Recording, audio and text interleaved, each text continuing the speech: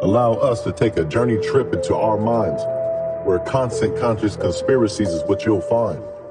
Cause see, this is only the unified version of the BBC podcast, where BB is Brian Barnett and the other half is Blake Burton, you dig? Where we have topics that might frighten you, but are only here to enlighten you, as two of Seattle's brightest dudes ignite the truth and then just do it like the Nike swoosh. So again, we cordially invite you to the BBC podcast, Blake Burton and Brian Barnett Conspiracies. Thank you for listening.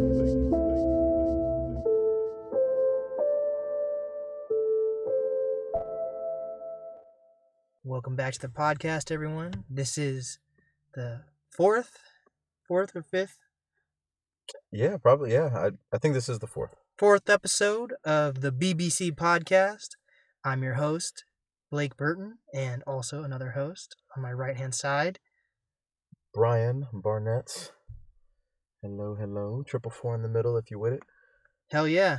There we go. And we're going to be focusing on Brian's newish. It came out in October, am I right? No, I dropped it in December. Mm-hmm. Oh, but when was but you released Voices in October. Yeah, Voices came out in October. And okay. A visual for that came out in October. But, I needed a little bit more time, so then it came out in December. There we go. Mm-hmm. And what date? Was it a special date, right? It was the 4th. So, nothing special. It was, as special as DistroKid could get it out. So, but yeah, December 4th. That was the day we dropped the Slumflower series on the world. Hell yeah. Yes, sir. Have you gotten some pretty good reception from that so far? Yeah, definitely. Numbers wise, I would definitely say so. I've got this is the most listeners I've ever had on Spotify. So it's from Emotion the Poet and my highest song ever being 50 plays and probably having 15 monthly listeners. This one is it's at I have 3,000 monthly listeners now, which is cool. Hell yeah. And not at all in any braggadocious way, but just in a way of really taking some time to fall back and try to put the work in and kind of see that being reflected is just it's a beautiful feeling. So that's going well. And then just the DMs of just, hey, this was cool, I like this one because blah blah blah, definitely it's just all love. It's positive. And man, the reception's been cool. So just looking forward to kind of throw some more stuff out there. But yeah, as far as the overall, yeah, man, it's been good. You can take over a town with 3,000 people. Just look what happened with the Capitol. Yeah, that was definitely a takeover. You know what I'm saying? Yeah, honestly though, have you gotten into Patreon yet? Or thought about Patreon? I definitely need to. I think I'm trying to figure out what I would make as a valuable piece for somebody to subscribe to me for. And I think I guess early hint for anybody who listens, I'm thinking of going back and writing poems for people maybe once a month, or making something specialized. I want to keep it personal, to whoever, subscribes or feels what I'm doing and wants to, kind of add monetary value to it. But I'm thinking of either doing some type of poem, or I feel like an unreleased song just isn't enough nowadays. Right. For somebody to really subscribe to your movement, I want to at least acknowledge them and their presence. So I haven't found anything yet, but I'm definitely open to anything anybody might want to tap in and say.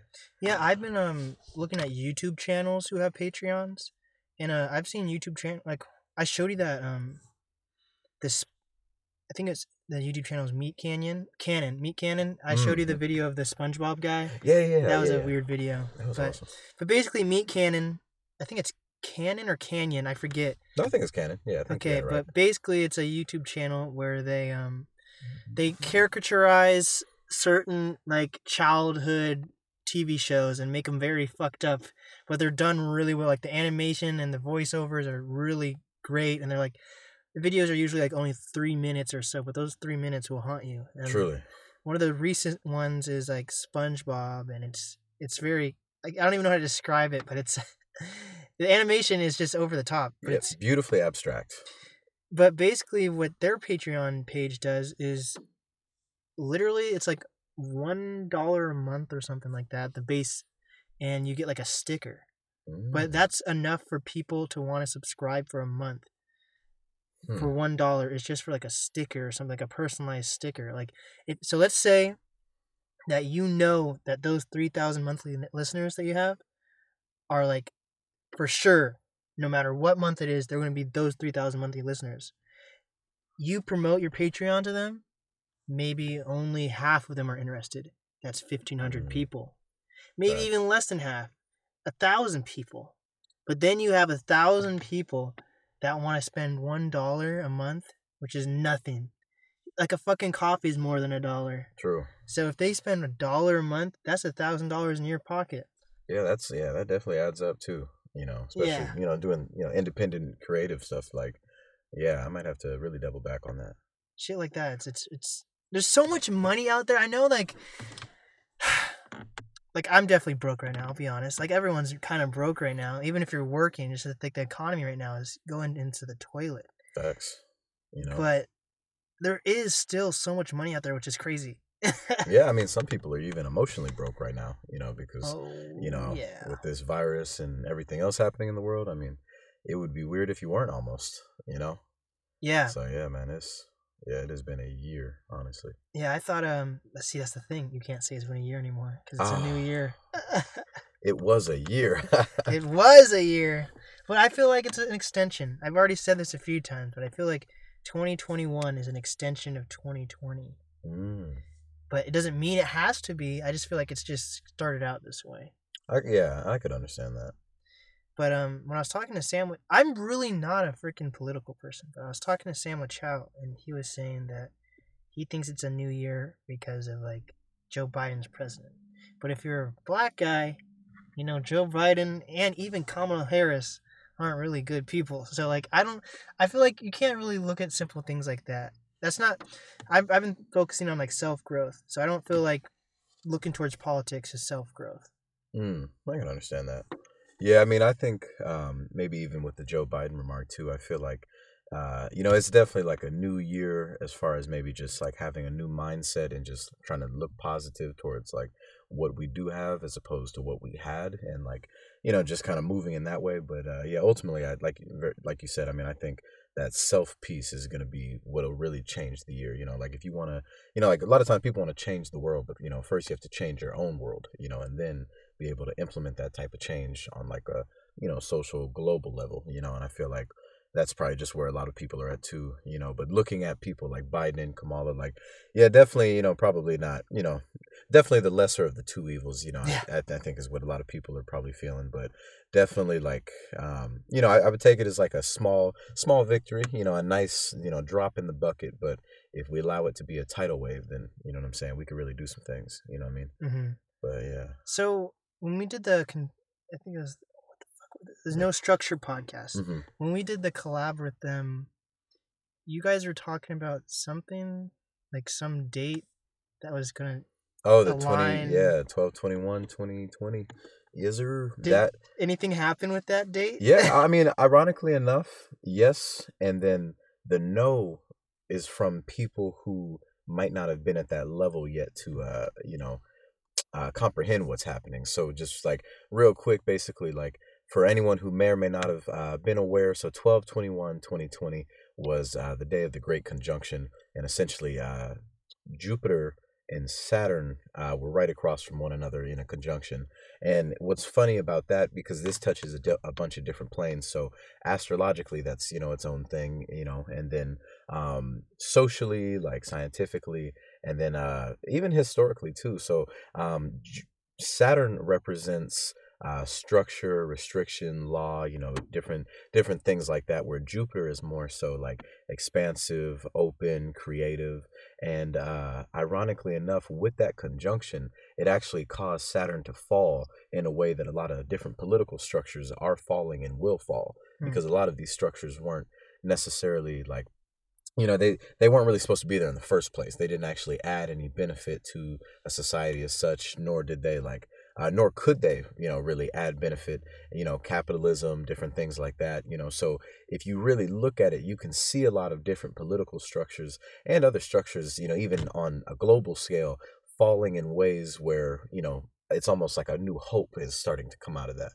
And then in order to have that, as a lot of those portals are closing, and new ones are opening up, it's allowing for people to, really kind of have that 2020 vision to see that wow, we didn't really need these things. We just needed what was on the inside, and then share that with other people who were like-minded. Therefore, the collective consciousness, So it is something that is going to take a long time to really enact. This would be something that we should come back and look at this episode like 4 months from now. But it'll be something slowly but surely is happening. And yeah, man. So 12/20. So you said 12/21/20. Mm-hmm. So it's the start of something. It didn't mean like everything was going to happen on that specific day. Right, because what essentially it is the end of the world, but how we know it, how we've been able to perceive it for different people, so like the feeling of Sonder, of other people having, vivid lives just as complex as our own, but like understanding that we all really have that. So how I perceive the world is of course different how you perceive the world, but like, this concept of it coming to an end where we realize that a lot of these things, just because you put syrup on it doesn't make it a pancake, you know what I mean? And like that being something that is now going to be a, across the board, mindset, and offer the choice of either evolving or repeating these same structures that didn't do anything for us 20 years ago, that are just now in the same way, except maybe wearing a wig, maybe just, someone tried to maybe add a little extra to make it look like it's not the same thing, but either repeating those cycles or those curses or those generational, whatever you want to call it, or evolving out of those and, moving with the world that is evolving in and of itself as well. This age of Aquarius, this information age, this digital age, this, like evolving, because that's what the world has had to do. That's what, lifting our vibrations is helping the world move into a fifth dimensional state where, that's the only place we're going, you know what I'm saying? And that's, you can choose to do that and you can choose to not do that.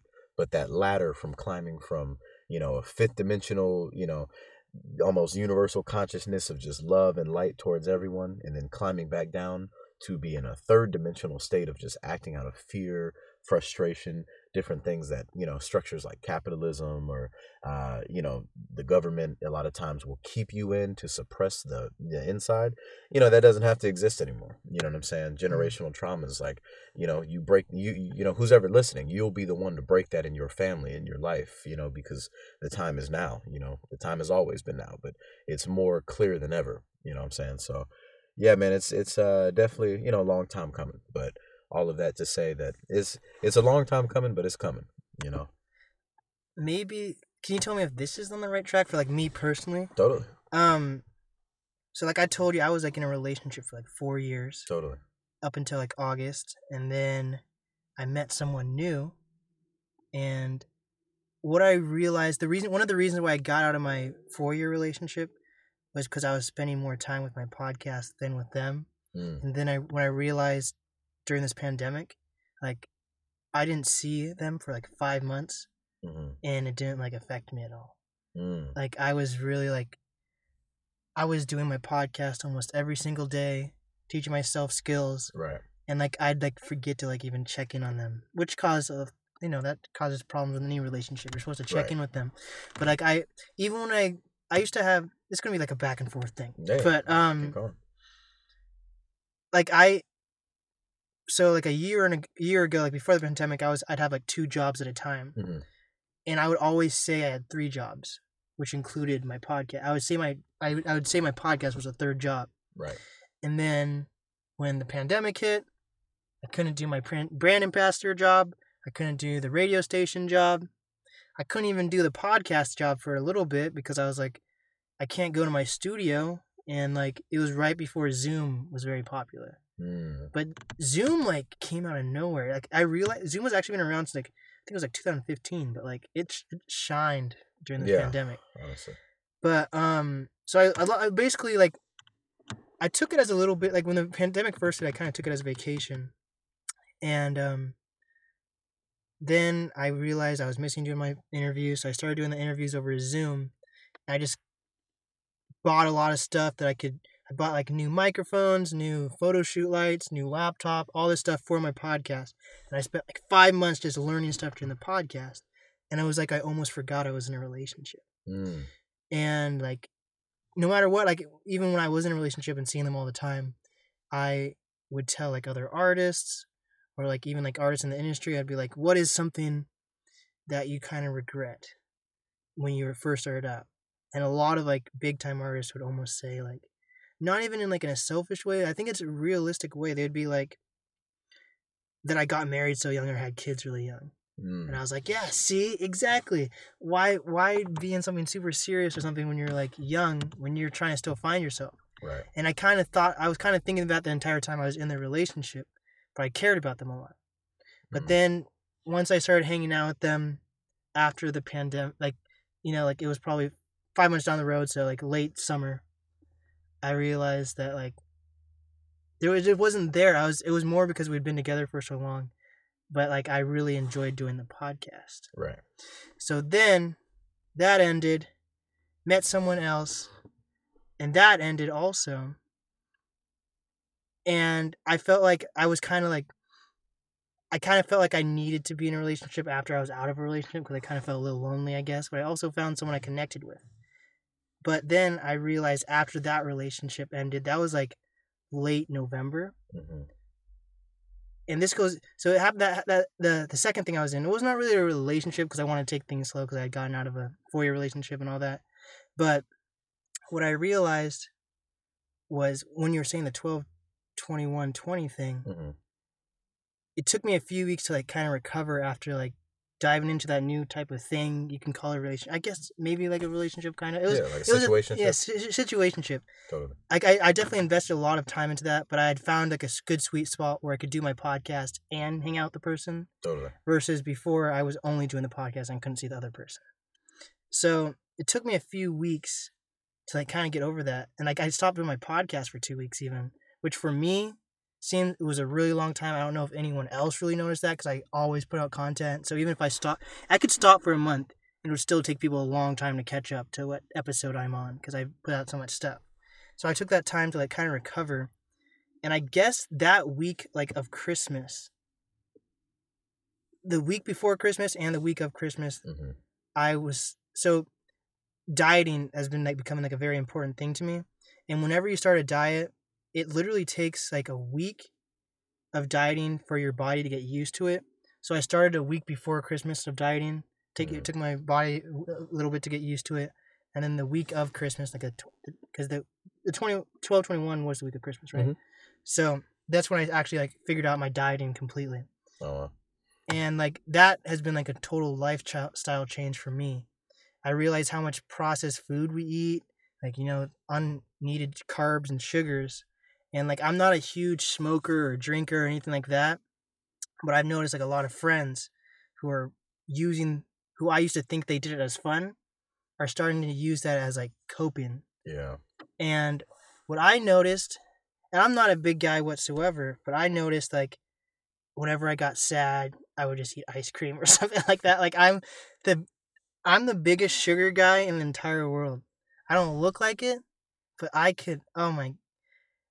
I just sugar. It's like crack to me. It's like crack for everyone, but for me especially. So once I started to like lean away from all that stuff, and of course, occasionally I'll still eat it and stuff, but I realized how even sugar or carbs was like affecting my brain chemistry, and like it would actually like make me feel a little cloudy, even if I didn't realize it. And because you know it's like a drug. Sugar and carbs are like a drug, especially the processed stuff. Thanks. So I feel more like mentally clear and physically clear.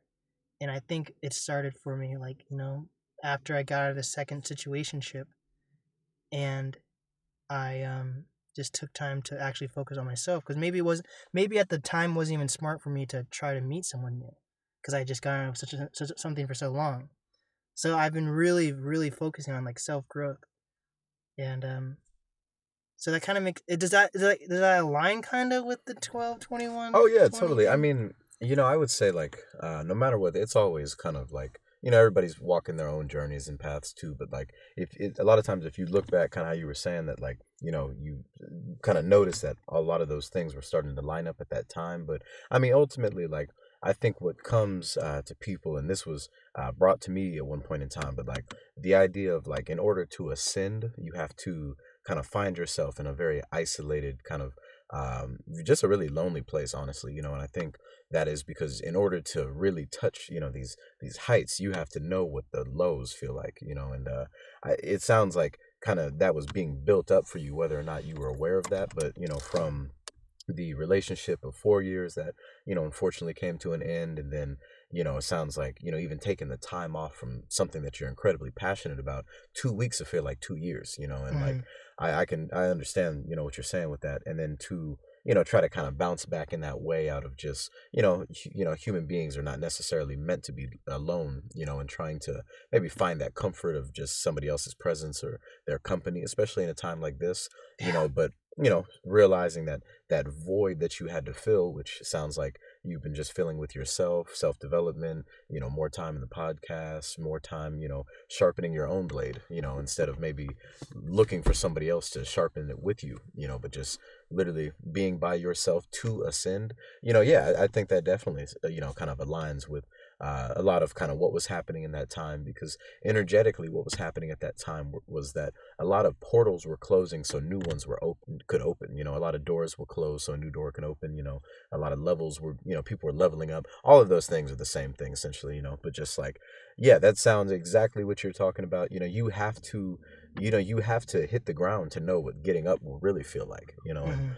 maybe that happened with the first relationship that didn't maybe go in the direction you wanted to, and then maybe it took the second one to really show you like, maybe I just need to do a me thing right now, and like I believe like your angels, spirits, God, whatever you want to call it, but like God will talk to you through people, and you'll start to notice those things as people, like the people you were talking to were like, yeah, I wasn't really trying to get married at this age, and yeah, I wasn't. You start to hear the same thing over and over again.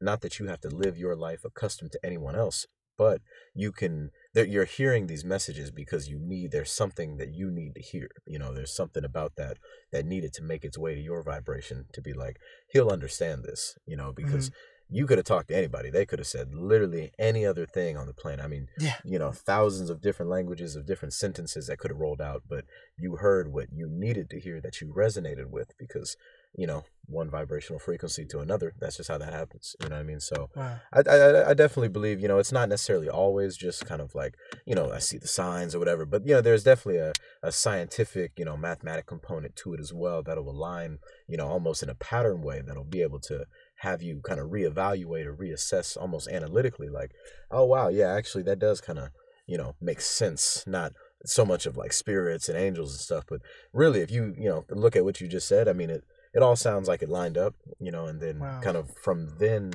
if you were to look at where you were then to literally the person that's sitting right next to me now, you can see the process of having to get down low, but literally build yourself back up to get to that closest, best version of yourself that exists, because 6 months ago you weren't doing any of this stuff, and now you look at where you're at with either editing, the graphic design, and that all came, in order to create, you have to first destroy, and you had to destroy who you used to be or what was associated with that, what was attached to that, to then create this new life for, blank, and that blank you're filling in now, you know what I mean? So I feel like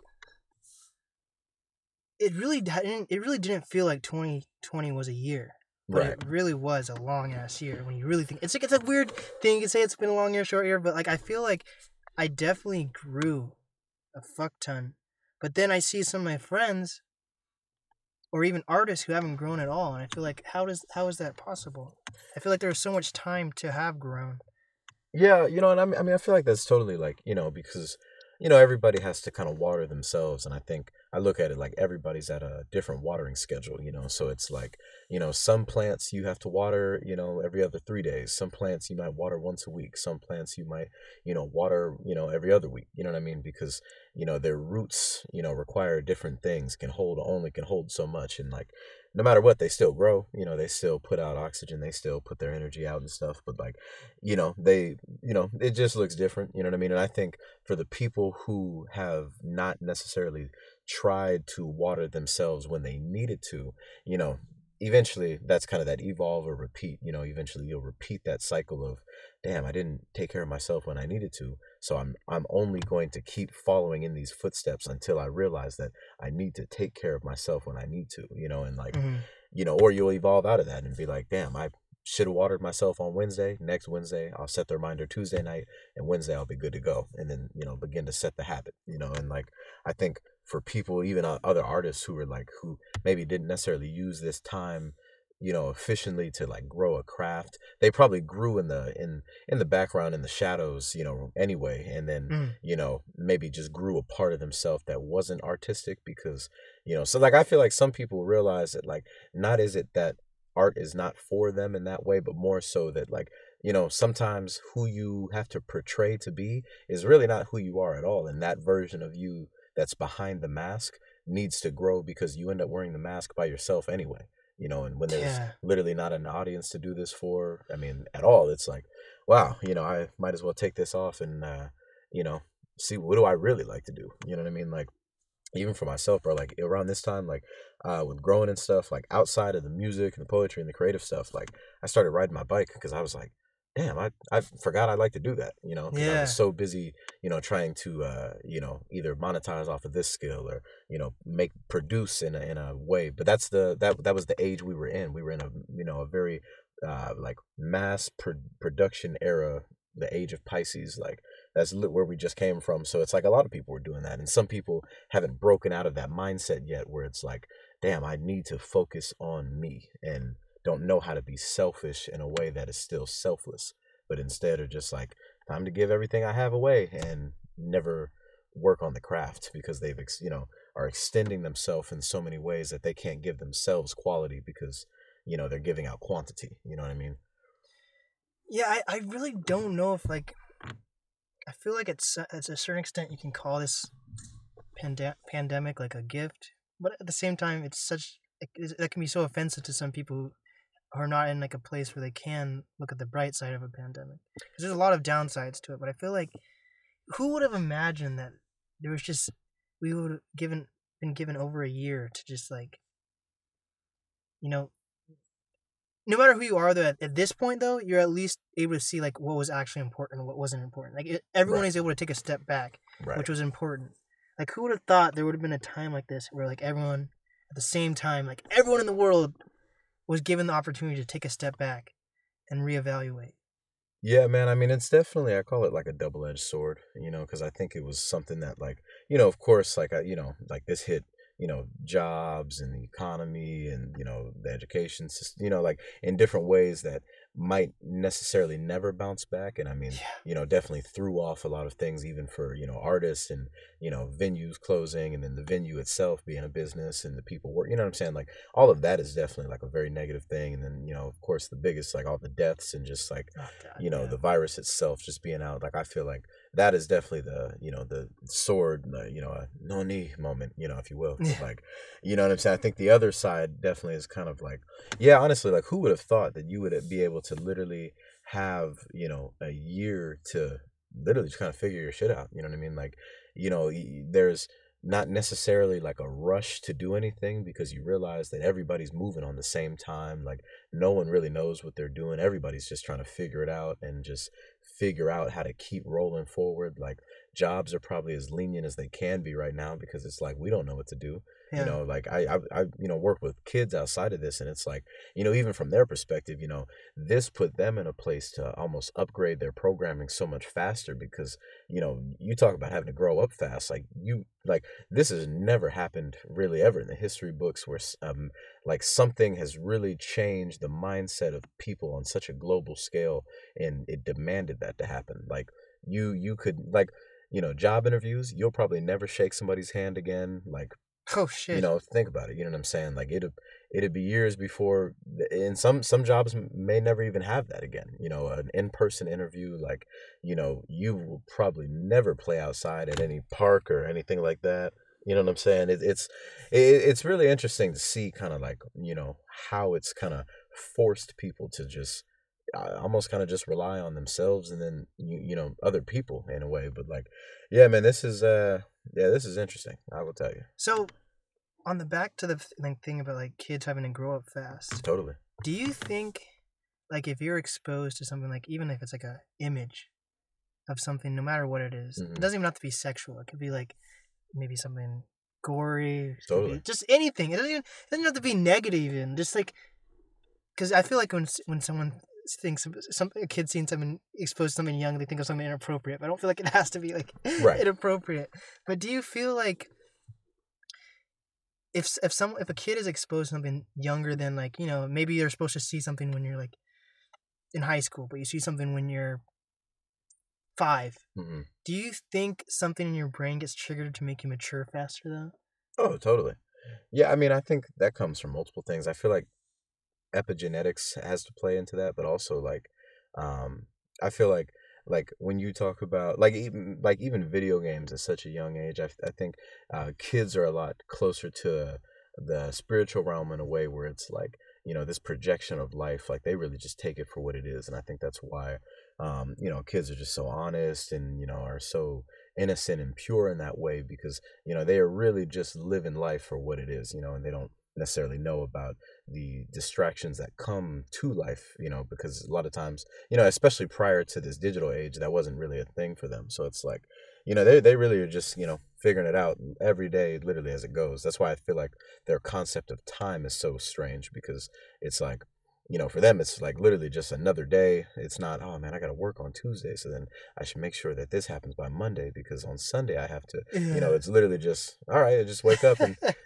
do whatever comes in this day, go to sleep, and then figure it out the next one. So, like, I don't know, I think what you're saying is kind of like, it's almost kind of like, I think it's called like predictive programming, but I mean, essentially just kind of anything you take in, anything you see, whatever level you're at, whatever your mental capacity is, like, you will be programmed by that, whatever that is, or, influenced by everything, around you. And I think kids, especially in a time like this, I mean, are probably like getting that more than ever, because like, kids are now pretty much almost in these positions of being people who almost like have office jobs, or like little college students, where, Yeah. what I'm saying? That's insane. Yeah. If you truly think about it, to the point where it's like, yeah, I mean, give a kid, 6 years from now, I mean, a kid is sitting at their desk, doing the same work level, or maybe stimulating their brain the same way maybe a tax accountant would be, or like, what I'm saying, a CPA or something like that, you know what I mean? And like, it's just interesting, you know what I mean? So, and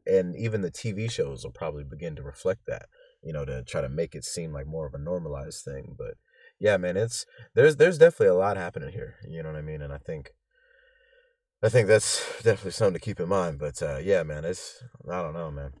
These some tricky times. Do you think do you think it can evolve? Like, it takes like animals, like millions of years to evolve.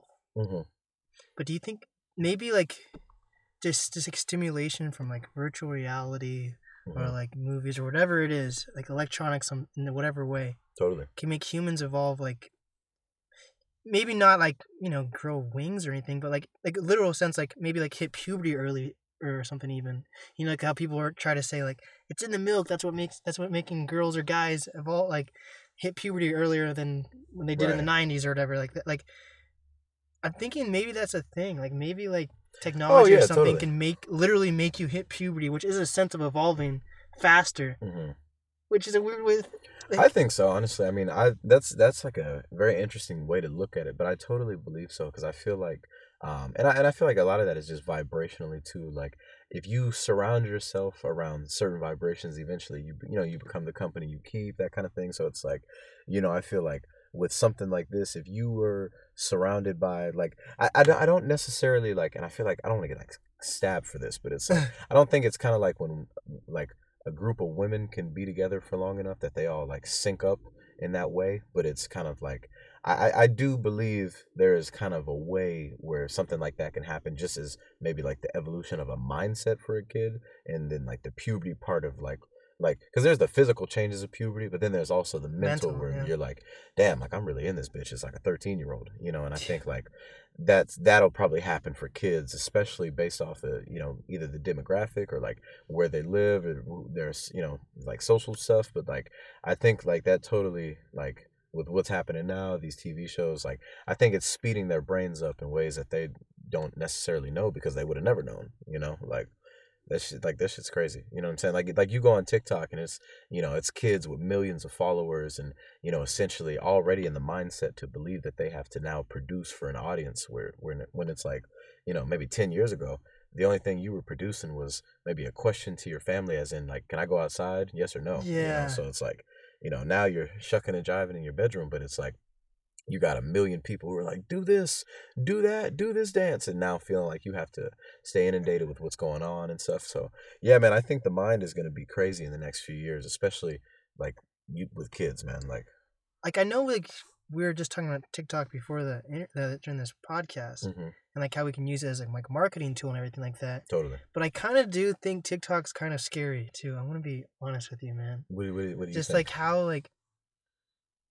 it is in a sense like it's like in any social media, but it's the most deliberate version of like brainwashing. Facts. Like it's making kids want like trends is like a type of brainwash. You're like, I want to make you do this because other people are doing this also. So like everyone's doing the same trend or something like that. Or like my friend's cousin who's like I think they're like under 10 or something.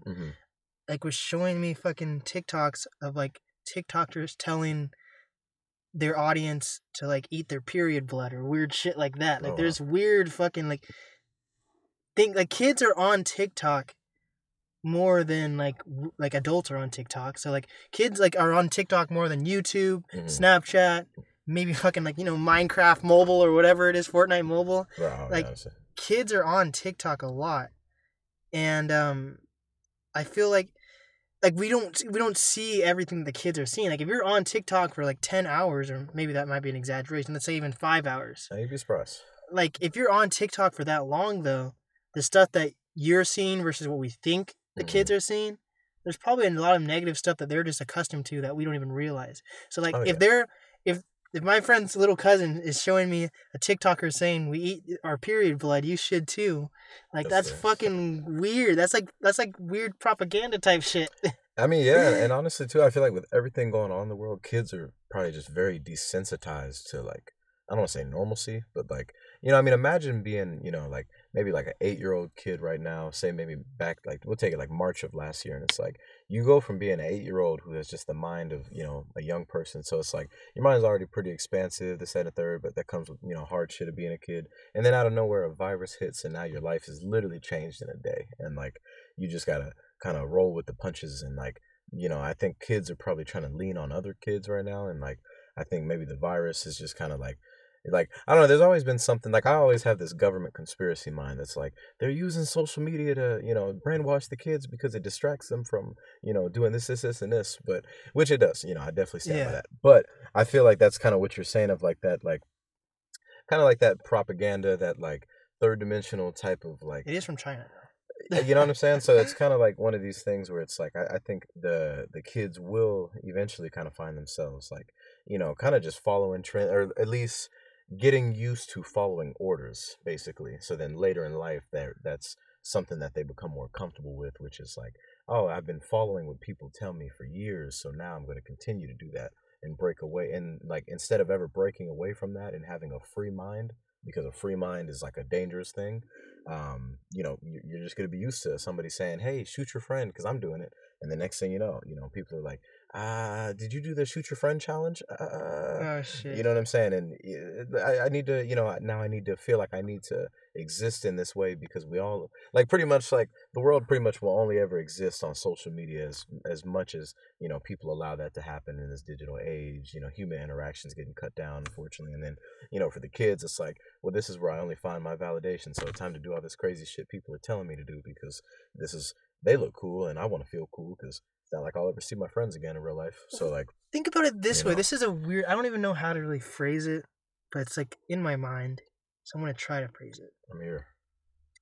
So when like doctors do studies on like kids shouldn't be using technology this much or blah, blah, blah, those doctors grew up without technology. So they know what's healthy and what isn't healthy. Right. So yeah. Like my generation, I'm 20, or maybe the generation I feel like 25 is kind of like, how old are you? 23. 23. So I think 2 years above you, even like 25. They're not using that social media as much as you are, and you're not using social media maybe as much as I am. Interesting. So maybe not my generation, but maybe like, let's say 2 generations below me. they're only gonna know what technology is. Like I grew up without, Wi-Fi. Even I was born in Right. 2000. Like Wi-Fi became popular like in 2010, maybe around there. So like, eventually, who's to say what's healthy and what isn't healthy? Because they're not gonna know what it's like not to have technology. So I feel like I don't know how to phrase this, but like, does that make sense to you? Like, No, I think are you kind of just saying like, because I feel like I'm following that as far as like the kids who will never know what life was like before any of this how are they stuff? gonna know what's bad? And like, how are you gonna actually do studies if you're just gonna think it's okay to be on technology for that long and stuff? Like, Interesting. there's a generations who didn't grow up with technology, so they, in a sense, it's not. They know what's organic and what's right from wrong in a Right. sense. Even though like you can say they're just not in touch, it's easy for like a grandparent, even though you might be like, oh, you're just out of touch, grandpa. I out of touch, grandma. They're probably looking at kids being on technology all the time and being like, what the fuck is going on? Yeah, But that's we're not interesting. taking it seriously. Mm. But then eventually there's not going to be that what the fuck is going on because everyone's going to have been birthed when there was a generation of technology. Interesting. Yeah, I never really thought about it like that, but that makes complete sense, and like I feel like that's always been that argument of like, is technology a good thing or a bad thing? But it's like, how do you measure good or bad with something like that? Because it's like, I mean, It's desensitized. like I feel like this might not be the word for it, but I mean, it's like a very omnipresent thing that's like it's everywhere. You know what I'm saying? And like you really can't. Like you really can't even put that under a lens to be like, oh, it shouldn't be or it should be, because like you said, there will be kids 10 years from now that only ever learned how to communicate using Snapchat or Instagram, stuff like that, and learn like social cues off of things like that, which is only ever gonna like that's gonna be an interesting generation, the generation of the internet, but like that is, yeah, I never thought about it like that. Yeah, That's you should write that down because I'm liking that. yeah, it's fucked. But yeah, I feel like this pandemic's not going anywhere. No, fuck no. Yeah, I think people were kind of hoping that it was going to. I think we're gonna, for the audience listening, I think we're gonna do a COVID episode part 2, maybe in a week or so. We were talking about that, but I think everything we talked about on the first COVID episode we did Mm-hmm. is still correct. Oh Realistically, yeah, I'd love to even go back and hear that, honestly. yeah, I think we should. But I know that we didn't think it was gonna end anytime soon, and I just it's it's even weird. Like this is like this vaccine thing. We're gonna get into this in another episode. But this whole vaccine thing is just how are they? They're like people are like waiting in line for a vaccine. And there's people that can't even get the vaccine right now, even though it's free because there's so many people that want it. But then in the news, it seems like people don't want the vaccine, so it's like very confusing. Like, do people want the vaccine? Do they not? Like, you'll see like things of like someone gets a vaccine on live television and then passes out or something weird like that. Have you seen stuff like that? Yeah, I have. Yeah. Like, so are people actually wanting this vaccine or are they not wanting this vaccine? And then I think people are actually now starting to get, like, even my grandparents who are like not really scared of the vaccine, like not scared of the COVID at first, even they are starting to get a little scared of this COVID. Like, I think people where I was at the beginning of this pandemic are only now starting to realize that this is actually something serious. Maybe you can blame that on politics and Trump, whatever. Or maybe people are realizing that there's a fucking second strain and that it doesn't just stop at number 2 and it continues. But I think people are slowly starting to get used to, like, are actually slowly starting to get scared of this pandemic, because I've noticed a lot of people are like not actually seeing, like, people that I was hanging out maybe in the summertime even.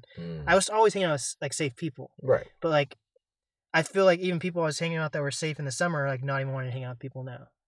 Like, I think people are slowly starting to realize how serious this is, but this is still kind of the beginning. Oh yeah, and I mean, I think that's kind of like how the hysteria works too, for people who are maybe just kind of a little bit more distracted. But like, kind of back to the vaccine, it's funny too, because like the COVID itself, when it mutated for the first time, and that actually happened, like that was something that happened on its own, and then like, but they were working on a vaccine at that same time. But when the vaccine happened, like they made the vaccine, but then the mutation happened. So like the vaccine is not necessarily going to be able to combat the COVID, because the vaccine that was created was not created to necessarily like combat a mutation. You know what I'm saying? Because like if you make a vaccine for something, like if I make a vaccine for breast cancer, but then it's finished, but breast cancer becomes, super breast cancer. You know what I'm saying? Like the vaccine is like, oh shit, we were only ready to fight breast cancer, not super breast cancer. Yeah. You know what I mean? So it's like that's one thing to keep in mind, I think, for the vaccine, for people who are thinking about vaccine and stuff like that, because it's like, yeah, I mean, it's something you can definitely rush to do, but also like if you've also just been doing what you can to protect yourself, as far as just like, maybe taking vitamins, eating right, doing what you can, like that's really all you can truly do. Like a vaccine is not going to, especially one that's kind of obsolete in this way, is not going to necessarily provide any benefit, especially, for something that is mutating on its own. You know what I'm saying? Like you can't necessarily stop something like that. Like it's not like, they can give you a vaccine and it's just, hit the COVID once. It's like, this is something that is consistently evolving on its own, instead of repeating, it's evolving too, because blank. So it's like, I don't know. I definitely, I hear what you're saying though, as far as people like kind of taking it more serious now. But yeah, I mean, that shit was nothing to play with. The first day that it hit, that was, that changed the world, honestly. This is not the flu. I still hear people, like even some of my friends are saying, it's still not as bad as the flu. This is not the flu whatsoever. And you can get this today and then get it again 3 months down the road. Like your antibodies aren't going to stay. I don't even know. I don't even understand how antibodies really work, but I know you can get it multiple times. I'm not going to try to be scientific about it. Like, you don't want to get this the first time. And people are like, oh, if I get it the first time, then I'm good. No, like, you should not even want to get it anytime. Even if, like, we don't even know the long-term effects. Even if you are, like, some people get it. Like, I've had a lot of friends in college who have gotten it. Mm-hmm. And then, like, they said, oh, I only had, like, a head cold or something for, like, 2 days. We still don't know the effects of that. It still was in your fucking system. We still don't know we don't even know exactly if this is man-made or not yet still, right? So, like, you're letting something that we don't know exactly where it came from insert your body. Yeah, and we don't know if it's all... I don't even know. Like, I don't even know. My money's on man-made, honestly. I just have to put that out there, world. My money is on man-made. I'm like, viruses like these, I'm like, this too specific. You don't want this fucking shit in your body at all. I don't understand why people don't get that. Like this. You know what I'm saying? Yeah. But anyways, you wrote your album during this pandemic. So did you get any inspiration from? I started it back in August of 2019, prior to the pandemic, but then just different things with life, Motion the Poet series type shit, like all of that had to happen in order to finish it. But it was wild because I knew, like, for what I believe, like I was like, God was telling me, like, I'm going to need to finish this album in a later time, which then became this pandemic. But it needed to happen because kind of what you were saying earlier, like I had to get into a very deep and dark place of just isolation and just almost pretty much being uncomfortable in my solace to then be able to write a lot of the songs on the latter half of the album, because it truly had to come from a real place, and this pandemic like influenced so much of that by offering, like, not necessarily offering in like a generous way, but by definitely like kind of forcing everyone's schedules to become what they did, and forcing people to face the different things that they thought that they had already dealt with, that they didn't, like, whatever. So yeah, totally like had to. To what you're saying, like, yeah, I definitely wrote the rest of it, like, in the heart of the pandemip and whatnot, but, like, yeah, it had to happen like that, is what it seems like, But you had two kind of projects. What was the first one? It was the mini Slum Set Flowers? Yep, so, before that, I did one, that actually happened, like, that was, like, heart of the pandemic as well, so, like, that was called Much Love, and that was a mini EP to kind of, like, I was on a like production journey, like a self-production journey, just trying to, kind of better sharpen my own blade with that, but also like still going through like hella shit. But like I didn't like, I had like fallen off the grid, fallen off the world, wasn't necessarily like kind of talking to people in that way, just really trying to kind of recharge like my battery in that way. And when I did, it was something that I released in a way of like, okay, hey, this is where I've been, this is what I've been up to, but like, it was definitely like a preface for what was about to come, but it was kind of like a, like even I'm very strategic even with like the song title names and stuff, like as far as the intro all the way to Ascension, like literally from intro to then I was lost, and then like then after that like 555 finer things, because angelically 555 is like a big positive change is coming, so like an affirmation of those manifestations. So then that into Ascension, so like each was like a level up of like, okay, so I'm down now, but it's gonna get, and then I'm hella lost, and then it's going to get better for anybody who sees this, feels that, resonates with that. And then I ascended, and then after that ascension I was able to finish doing what I had to do, which was the Slumflower series. And so then even like with the names of those, that like if you look at the album, it's not necessarily like it's definitely a very strategically planned album. It's definitely like a story from the kind of like eerier, somber beginning all the way to like what would be more of like a triumphant kind of ending in that way.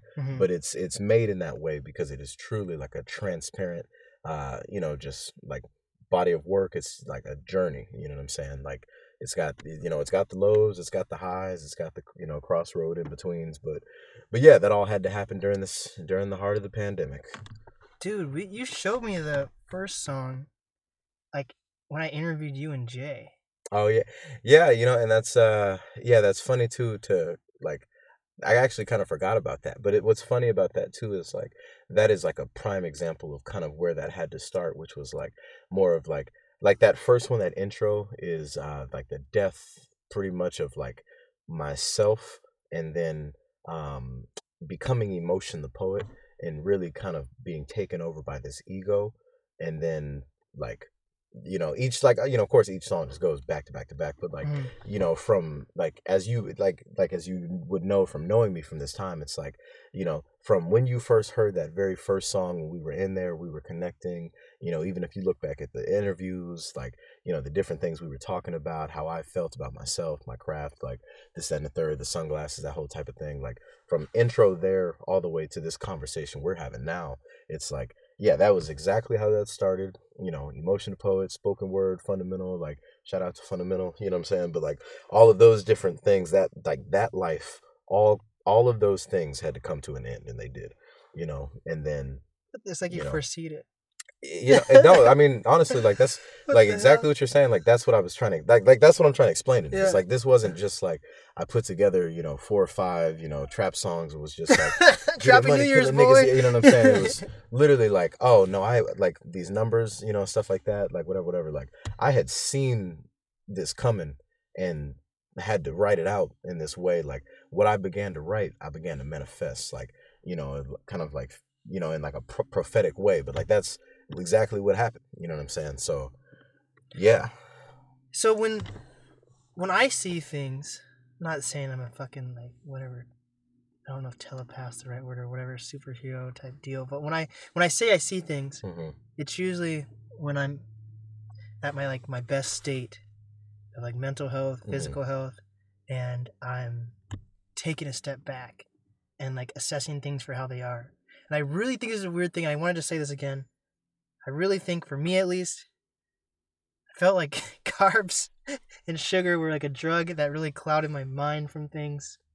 It sounds really weird, but I feel like when I'm in a good place and I'm able to step back, you kind of, it sounds a little eerie too, you kind of realize how messed up the world is, because it's not really a happy world. There's happy parts to it, and you can make your community happy, but overall, there's so much violence, death, ego. There's so much stuff that there's a lot of happy stuff, but there's also a lot of negative stuff. Like there's fucking countries that want to take over our country right now, and we won't even talk about it. It's just so many. It's like there's like a gun to the back of everyone's heads, and we don't even realize it. It's really weird. But when I'm able to like take a step back, it's not even like you're foreseeing what's the word? It's not like you're guessing what's going to happen in the future. It's like you can really just step back and like see like the straight path, and be like, how is no one else like taking a step back and looking at what's going on? Whether it's a specific person, whether it's like looking at a specific friend and being like, how do you not see that if you do this, this is what's going to end up happening. Or Right. like in the bigger, you can take a step back and look at a bigger picture. Like if a company's doing something, how do they not expect this thing to happen to? There's so many things you can look at, but like there's so many straight lines, and people just like they it's like they don't want to admit to themselves, but they grow up like seeing vices. Like people start smoking when they're like 15 or younger. Like I didn't realize I thought I was.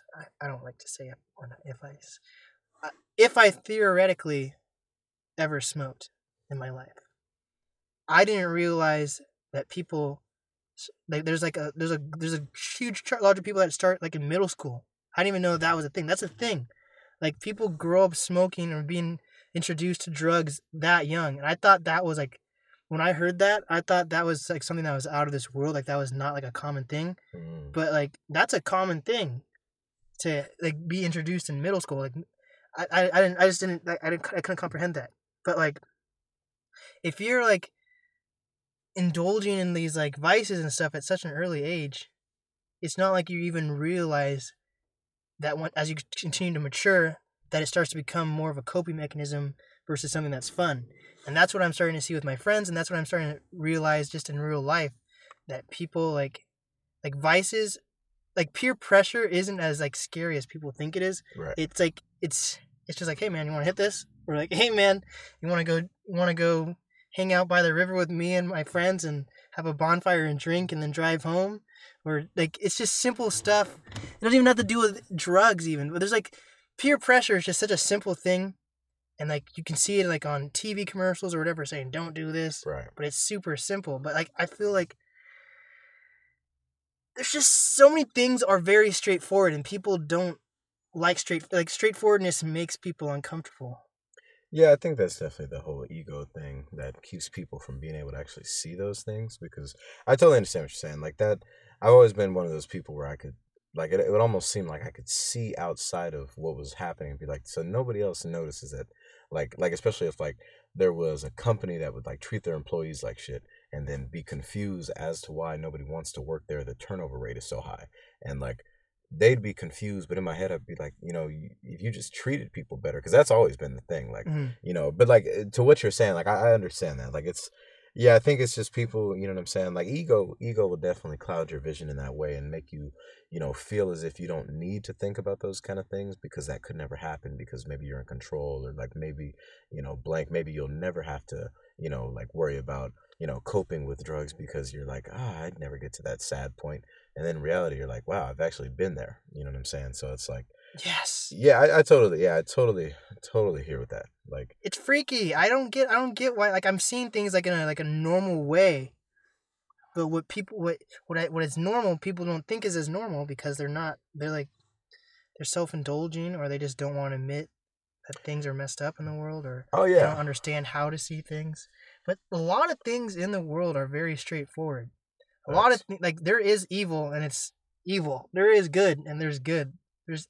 There can be black and white for certain things, but a lot of things aren't black and white. It's pretty straightforward, but like people just don't see it, or I don't know. I mean, sometimes they choose not to. Yeah. Because a lot of that was even kind of like what like the intro of the Sunflower series was about, was like, I was kind of so caught up when I was, or was not like in a, I'm trying to downplay it, but I definitely was so caught up in like this ego that I had, which was like the most straightforward things in my life, which were really just the most everyday simple things. It almost seemed like those were a different language, because they didn't compute with the way that I was choosing to see life, and like choosing to act in different ways and stuff like that. And like, at the end of the day, what I'm saying, when I took a step back, what I'm saying, it was like, oh wow, like it's really just what I'm saying, so much time has already passed, it's like fuck. But yeah, I mean, totally, like I'm hearing what you're saying, like totally.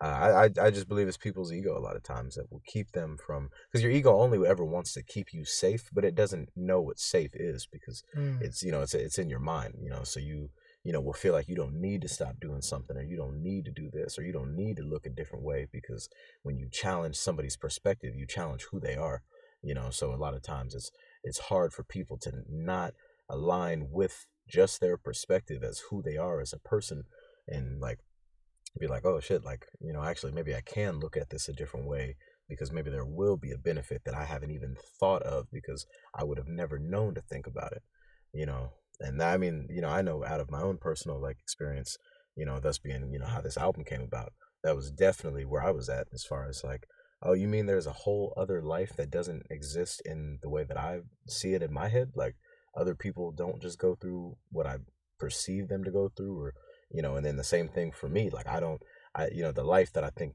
people could look at me to have is not necessarily how I really experience it, but ego will keep you from drawing those connections to better deepen that and understand that, you know what I'm saying? And instead just have you working, like thinking about yourself all the time, and yeah, just fucking up everything, honestly.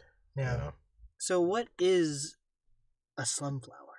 Ooh, that is beautiful. Appreciate that. Question of the century, honestly. So a slum flower is I've talked about it before in a song, but like a slum flower is like the flower that bloomed in the dark and it was doomed from the start. It was bloody in a room full of sharks. And, you know, this is the start. So pretty much that's kind of like anybody who can relate or resonate with that is slum flower is the flower, essentially like the rose that grew from the concrete, but like the flower that grew in between division and just like other negative forces continuously, like why are you still growing? But you do, because through the slums you bloomed, you did kind of like a lotus flower almost, but yeah, that's a slum flower, so the slum flower series is a series of different tracks which are pretty much just different feelings, thoughts, and emotions that show me blooming in that way, so like from an intro that's hella kind of sad and whatever the fuck, to like all the way of the ascension of like basically I was like a caterpillar in the beginning and I became a butterfly at the end, like that's pretty much kind of like and anybody who can relate to that, because that's not necessarily just a me thing, but anyone who has had to been or has been subjected to anything that was not beneficial for their growth, either personally, spiritually, emotionally, mentally, physically, and still against all the odds found a way to continue to bloom, like you are a slum flower, like it doesn't, you're like a flower with scars, it's like, hey, they're still there and that's valid, and that's never gonna not be a part of the process, but at the same time, like the process never stopped, so Scars can be beautiful. Yeah, very much so. If you learn from them. I feel like some people get scarred and they just continue getting scarred over and over and over. You know what I mean? And that's that evolve or repeat, Yeah. And some flowers repeat a cycle that's not necessarily beneficial to their growth. Don't get their sunlight, don't get their water, you know what I'm saying? And then, some flowers are like, wow, shit, I actually maybe should water you a little bit more frequently. And, you get the evolution of that. Oh, yeah. You get a whole garden. You know what I mean? Damn. So yeah, that's a slum flower. Is sunflower something you made up? Or Yeah, I mean, honestly, me personally, I've never heard anybody ever use that term.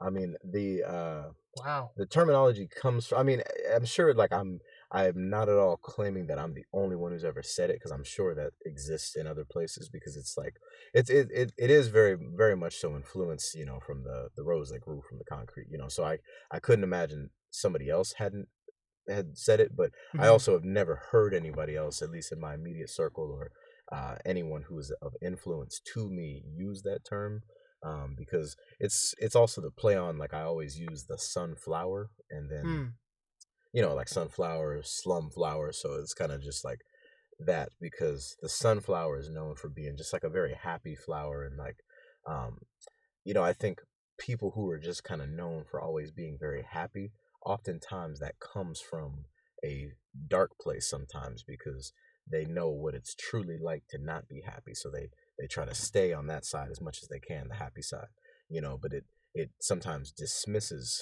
some of the emotions that were there, like a lot of times the funniest people are actually the saddest people, you know what I'm saying, but they know what it's like to not laugh, you know what I'm saying, and it's like it's very much so in that realm of things, so like slum flower is just that beginning, like it's kind of that paradox or oxymoron or whatever the fuck, like it's like, yeah, I'm slum, which always has negative connotation, but flower, which are, wow, this is blooming, it's beautiful. So just those two things together. But yeah, I've never heard anyone use it. I think I marketed it enough to the point where, like, if you see it, I think you'll maybe associate it with Put my me. respect on my name. You know what I'm saying? So, like, that's why, like, I think, my iconography with it is always, like, pretty on point as far as if you look at everything I do, I always drop a sunflower in there somewhere, almost kind of like an Easter egg. But yeah, you know what I'm saying? So that's just where that comes from, though. But that's a sunflower, Have you seen, like, anyone that you're close with get, like, depressed during this pandemic who maybe wasn't depressed beforehand? Yeah, I mean, I think I've seen a lot of people, like, I mean, this might sound kind of weird to say, but, like, I feel like a lot of people who are around me were pretty depressed, and not necessarily like I had something to do with that. I mean, at least I hope not. But, no, right. Yeah, can you imagine? Like, Brian, we fucking hate you. But no, I mean, I think a lot of people who are around me were like that because I think, and oftentimes, like, the company you keep, it's kind of a reflection of who you are. Because I think I was myself always in kind of like a lower place, just a darker place. I think the people around me could resonate with that, because, a lot of the people around me are other creatives or, other people who kind of have these extensive lives that are like, kind of always just, either pouring too much of their own cup into other cups, but not maybe pouring back into them. And, like, I think depressed is definitely like, it is like a harsher word, but it is something that I think everybody around me, like, I definitely didn't know anybody around me who was like, wow, I'm the happiest soul I could be, because everybody around me is still working on themselves in a way that, you kind of have to be depressed to work through that so you don't kind of get to that level again. So, yeah, man, I think, I mean, as far as, like, anybody not being depressed and then the pandemic came and they realized, like, I think I more so have people around me who thought that they had it when they didn't, and that was just their ego that they maybe weren't, like, accustomed to yet. And we're like, oh yeah, like, this is everything I need. And then 2 months went by and they were like, I was seeing the big, post on either Facebook or Instagram about, I was going through so many things, and in self-reflection, because I did that myself, honestly. So yeah, totally. I think this pandemic, like, and that's kind of like not why I made this album, but, like, I knew that, I kind of have this personality that is just, it's just very much so relatable to, I think, a lot of other people in a way, because my mind is just very open. So, like, you can really resonate with me in a lot of different ways. Like, it's not like I think I feel pretty like a pretty relatable person. Like, I'm just really a regular, everyday schmegular person. So it's like, I knew that if I was going through that shit, then I was like, oh, there's got to be, like, I cannot be the only one who is especially experiencing the pandemic how I was. Like, I was like, I cannot be the only one that feels like this. Yeah. So. But what is funny, though, whenever I usually tell people at this point that I have, like, 2 podcasts, and I'm like, yeah, I have a co-host for a second podcast, and I'm like, you want to hear the name? And do a little pause, and I'm like, the BBC podcast, and I'm like, I let people think about it for a second, and then I let them smile, and I say, the Blake Burton and Brian Barnett Conspiracy Podcast. But, I just spilled chicken all over me. Wow, no racial, but that is the blackest thing I've ever said. I just spilled chicken. I said, are you tired of your chicken falling all over you? But anyways, whenever I bring up you, I'm like, yeah, I have a dope co-host. It's very spiritual, into, like, angel numbers and spirit signs and all that stuff. Probably butchered half the stuff I just said. That's okay. But like, before I even finish a sentence, no matter if it's, like, a girl or a guy that's, like, open-minded, they'll be like, I'd like to meet him. And they all say the same thing. I'm like, is there a thing where there's not enough people that are open-minded, that to the point that when someone hears someone else is even maybe remotely open-minded, they don't care who they are and they just want to meet him? Or, like, what is that? Oh, man. I mean, well, first, I appreciate, those kind words. That's love. But, yeah, I mean, honestly, I think that kind of what you were saying, I mean, I think it's, like, people who are open-minded, kind of just want maybe, like, that company of a like-minded individual, because I think a lot of times, like, if you're very open-minded, you probably have the experience of being, like, invalidated very often in your life because of that open mind, because you're more than likely around either family or job people, whoever, community that was like, actually, it doesn't go like that. It goes like this. You don't know what you're talking about. You'll never know what you're talking about. If you don't do it like this, it'll never work. Whatever. So it's like to meet other people who are not on that wave, like, hey, figure out your own life and your own journey in your own time. Like, I feel like people are like if you were to tell me that you had somebody who like had similar characteristics or attributes to what like different things I get into, I'd definitely be like, hey, I'd love to connect with that person and see how their mind works. So Yeah. I imagine it's probably the same thing on their end, Yeah, that makes sense. It's just, yeah, that's fair to say. I just haven't really ever really hung out with like spiritual people really, so it just seems like a whole new community. And I don't feel like you're just some fucking crazy hippie dude, but you seem like you're definitely a new type of person for me, and I think that's why we connect. I appreciate that. You're like, yeah, I definitely don't feel like you're some weird fucking hippie. I'm sitting right next to you. Like, can you imagine this whole time? I'm like, oh, well, you haven't seen nothing yet. Oh, shit. Like, yeah, burgers can see the future, Blake. That's hilarious. So is the Slumflower series like you think of it as like a diary, or is it something where you want everyone to relate to? Is it more just a piece of you? Because I feel like some artists, their goal is to have music that's about them, but other people can connect to it. Some other artists have albums that are specific, like fucking Eminem with his Marshall Mathers LP album when he's talking about murdering his wife, Kim. It's it's directly about his wife. I don't think other people are thinking. They're like, wow, this is very specific. Yeah.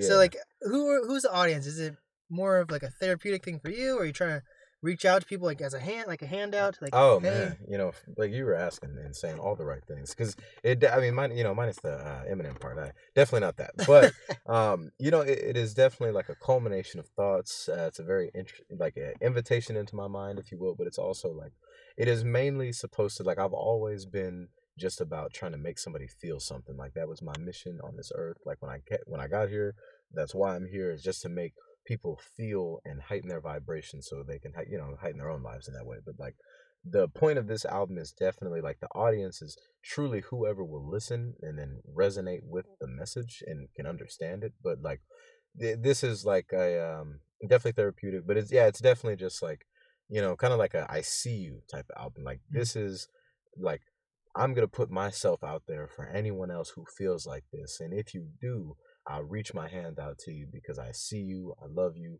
I'm here for you. And if you feel this way, you are not alone at all. Like Heaven Only Knows is, I think, the prime example of that, because like I recorded that song in my room, like shot a video to it, excuse me. Shout out to Mike B Films. But like that was the main point of that whole track, which was like, I understand what it's like to be at a crossroads between what I think I want and where I need to be. And my life, my present moment is a culmination of all my past choices, and my future will be a culmination of all of my choices and decisions of the present moment. Therefore, like, I truly understand that. I'm not, taken by that, but like, it is something where like, if anybody can relate to that, you just never really know. But like, if anybody can relate to that, then it's like, press play. Like this is what this whole tape is about. You know what I'm saying? It's like, this will definitely be like, I think it'll be like my take care, like in a way, because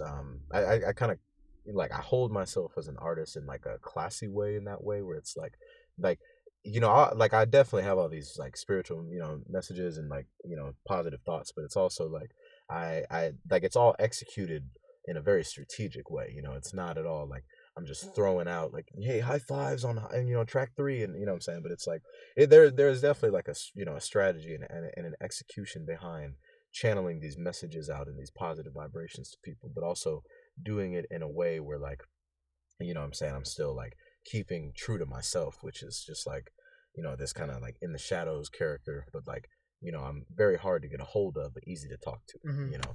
And like people who relate to that, I think, will relate to this album. You know what I'm saying? I think this is an album for the people. Like this is it's got like something for everyone, but not in like if you want to dance, if you want to, but something for everyone in a way where I think I touch on a broad spectrum of feelings, thoughts, and emotions that are like, oh wow, I could really relate to that.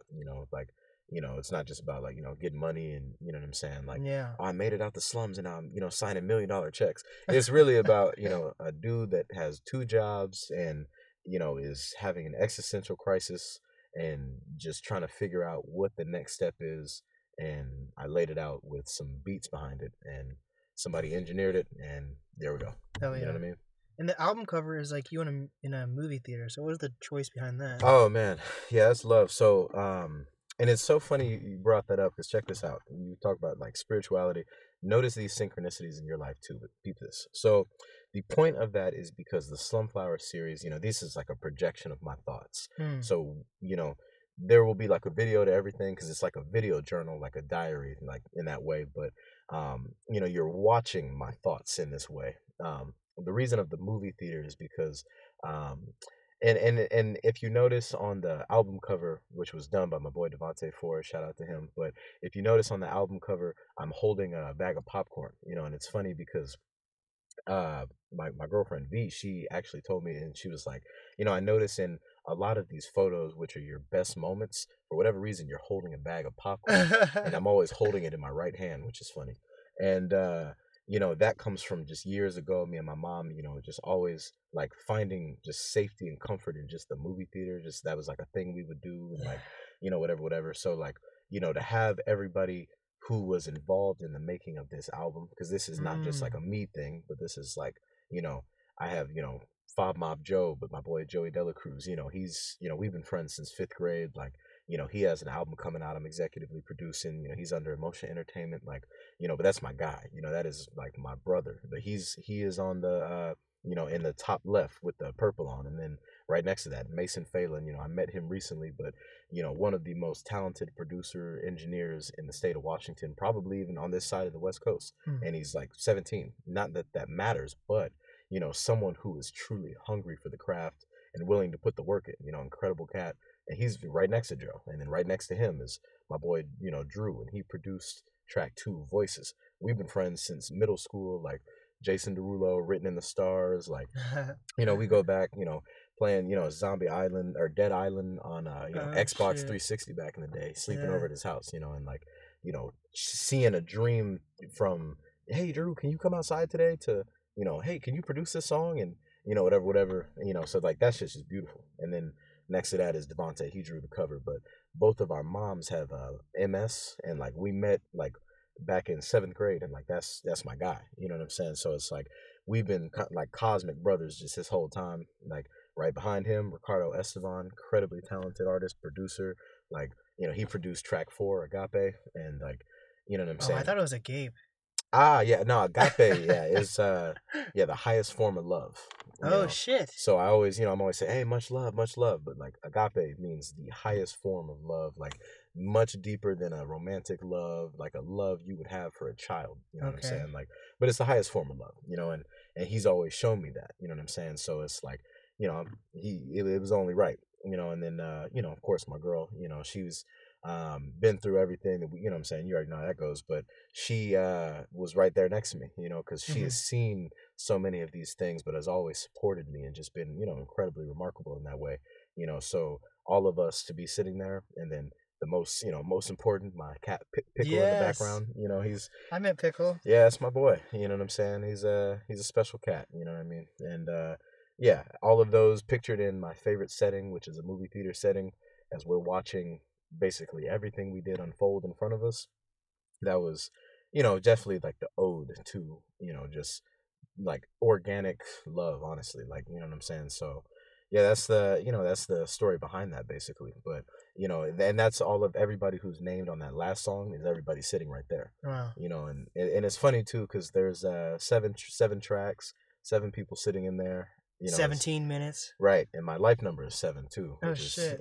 Beautiful. So I mean, that's what I'm saying. It is literally that to that level of execution of like it's not like I was like this has to everything had to be just like that. And for anyone who knows me in that way will notice those things. Like even intro 323, like 323 is my birthday. So when you take it from like it's coming up 2 months away. Like, 24 Kobe year. Rip. Honestly, but you know what I'm saying. So it's like, yeah, that was that was the story behind it and kind of the why factor. But yeah, man, that's what honestly, like that's what made the album what it was. To be real with you, like the visual component, you know what I'm saying, and like being able to see that like that, I was like, damn. Dude, just imagine when we have fucking money and we can just execute things to I don't think people it's a great album. I appreciate think that. it's awesome. But just I don't think people like the average normal day Joe, when they like look at like an artist's album, like a local artist or something, Mm-hmm. I think sometimes they look at it as like, oh, this is the best they can do. Like this is they're happy with this completely. Right. But like imagine if you had fucking money and like you could turn your music videos into a fucking like movie type deal. Like that's the type of shit like this is the type of things that artists think about, but they execute it on a level where they have the time they can like the time and money that they can actually put into Right. it versus like if like artists when artists look at money, well the ones who are true artists versus the one like there's a difference between like I still think Migos are fucking artists and shit like that. Like, Oh, totally. but they're like flexing. But no, even actually if you think about it, even fucking Quavo was in Atlanta. Did you see that show? What the TV show Atlanta? Yeah. Yeah. Like he was in that show, so of course he's like obviously into like artistic things. So even him, they're definitely artists, but like artists, you like a good artist uses their money as like a key to do more things versus just like oh shit I have all this money and I'm set. That's not what a true art. That's why there's a difference between artists people are in the wrong reasons who just want to make the money off making music versus they look at the money as like keys to do more things. No, totally. And I think the independent grind kind of like puts that in your face in a way where it's like, if I had I could make the kind of music that could get me signed to a label that would, pretty much just like fuck my life over, but hand me these checks that would make me feel like they were mine, or like, hand me these different, cool cars and, extra money that would have me like, wow, like I did this by myself. And then, when I don't recoup any of the sales because I was spending so much money on, drinks and, like all these other things instead of marketing or trying to build an actual platform or an audience. And then, at the end, like kind of what happened to Krayshawn, like, from, Gucci, like, what I'm saying? It's real tough for her situation. I'm not speaking on it at all in any disrespect, but it's like labels will get you like that. They signed her for that record, blew it up, this, that, and the third, what I'm saying? But took a young person who didn't necessarily maybe know the industry that well, just gave them a bunch of stuff, and then now they own that record. She was in debt to them like $900,000, because she couldn't recoup sales from, because that's how a label gets you. They'll blast a single, and then when it's time to make an album to recoup those sales, they're like, hey, we just needed that single, but we need our money back for what we did for you. And you're like, well, what about, so it's like I could make music that could get me in that position, and I've tried to do that before, but you know what I'm saying? There's something different about kind of this slow hustle grind of like, I don't have the money now, but watch what I can do with, either bettering my own skills for graphic design or bettering my own videography skills. And then when that money does come, it'll just be mine because I'll have independently, I won't need to pay an engineer, FX producer, FX assistant one, FX, what I'm saying? I did that part, I did this part, I did that part, I did, what I'm saying? So it's like, yeah, and even with Migos, like, yeah, those guys, incredible artists too, and even with that, I think there's a level of like, some people are incredible artists, but, just do more of the performance aspect, and some, don't always write their own songs or, this, that, and the third, and like, but you have to still be able to do that part, and it's like, there's a talent in that too, which is like, oh, okay, like you might not have wrote the song, but, you carried it out in such a way that you performed it, where it's like, that takes talent as well, so it definitely is a spectrum, but I do hear what you're saying for sure. Like, I just interviewed Jarv D, who's like a Seattle artist, and I brought up KRS-One, who made a song in like the 1990s called "Rapture's Delight." I don't know if you've heard of it. It's like I can't re-sing it. I'm so bad at re-singing. Hey, no worries. But it's a great song, and like the chorus is just, it's like ahead of its time. I think at least the chorus is like insane. The beats, dope. But then like he starts trashing people that are doing marketing and stuff, because like in the 90s, like no one was thinking about marketing. They were thinking about like, are you a real gangster rapper or whatever it is? And now like nowadays everything has to do with, marketing. That's the most important thing nowadays, almost over talent. Truly. But then I showed you like a month or two ago, and this just hit me like right now, and I was like, that's much. When I was talking to Jarv D about that song, I was like, yeah, that's I used a blanket statement, and I was like, every artist in the 90s thought like that. But then I remember like a month or two ago, I showed you a song by Del, the Funky Homo Sapien. Oh yeah, about the industry. Yeah, about the industry and like like how it's like slaves. slavery. Yeah. And that was in the 90s as well, like early 90s. Right. And if you look at Dell's not putting out. He occasionally puts out new music, but like Dell has been around since the '80s and is still like one of the most classic hip hop artists. Like if I bring up Del the Funky Homo, that I did a Del the Funky Homo Sapien interview with anyone who like is into rap, they'll be like, "What the fuck? How did you get that?" And it's still one of my biggest interviews. And I've interviewed fucking TikTok artists that are on the top of their game right now. Or fucking, I had White Gold on, who was on Eminem's album, but still, Del the Funky Homo Sapien is like my biggest interview to date. And it was interesting. Like he was thinking ahead of his time about like how marketing, like how being independent is actually important, which has to do with. But if you're going to be independent, marketing is important. So basically, he was saying marketing was important. Yeah, man. I mean, if you're gonna be independent, you know what I'm saying, you have to know that you're about to wear so many different hats, but you know, each hat is gonna pay off, you know what I mean? Because like a lot of people don't think about it like this, but it's like you could be independent and do all these things for your own career, but even in the event music doesn't work out, you have all of these skills that are that'll translate into other things. So it's like, you know, as much as, you know, this music, like, you know, like my main goal in life is not to be necessarily like a musician or an artist. Like my main goal is definitely to just shed my light onto a dark world or into, you know, people's lives and help them get to wherever they need to be, but like doing it with these different niches. But also at the same time, it's like if music doesn't work out, the same skills that I've learned as far as branding, marketing, building a brand, a business, management, you know, program development in that way, like I could take those to a company or organization, you know, and like use them there too. So it's like there is a payoff in being independent that a lot of people won't ever see because they'll want the quick, oh man, I can get this quick ass check doing this and this. But you know what I'm saying? It's like even literally, like I said, if the music thing doesn't work out, I literally have built like literally a resume of skills of just graphic design, you know, videography, photography, that I'd have never really picked up if I didn't try to push my own dream, you know, instead of, you know, hope somebody else would do it. So like, you know what I'm saying? Like it really is, in my opinion, like a, you know, a benefit to be independent to a level of like, okay, let me see what I can do for me first, because nobody's going to see my vision the way I see it. And I'm going to have to be the one responsible to bring it to light. But also when that time comes and that door opens and someone, you know, gets me that check that's like, hey, you know, you can sign this deal, but you keep your independence, your creative control. But here is essentially now a budget to do that.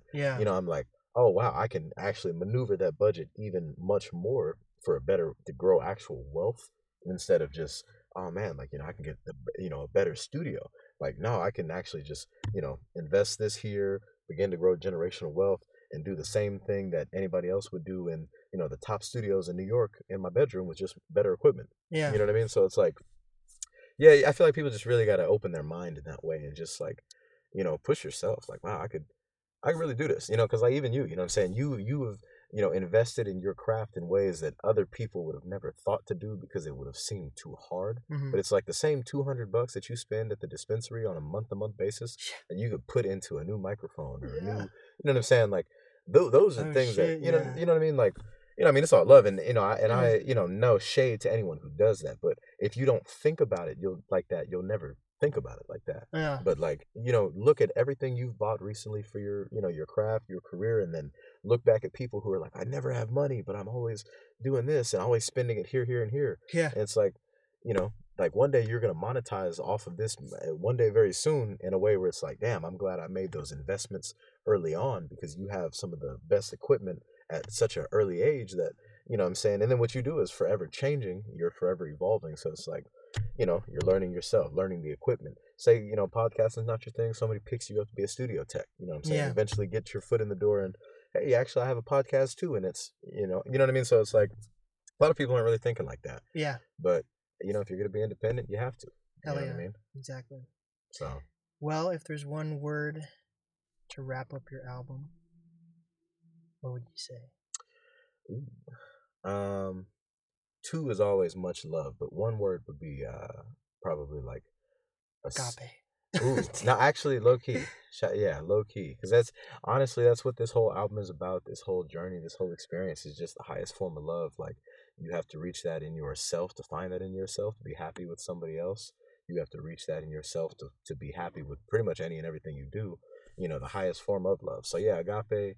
Agape would definitely be a good closeout word next to stream it on all platforms, But yeah, man, you know what I'm saying? It's just all love always, because if you don't love what you do, Biggie said, if your heart's in it, like, only make moves when your heart's in it and live the phrase, sky's the limit. Like, that's, what I'm saying? That's what I've been living since I was like 13. So, Hell yeah. 10 years later, here we are.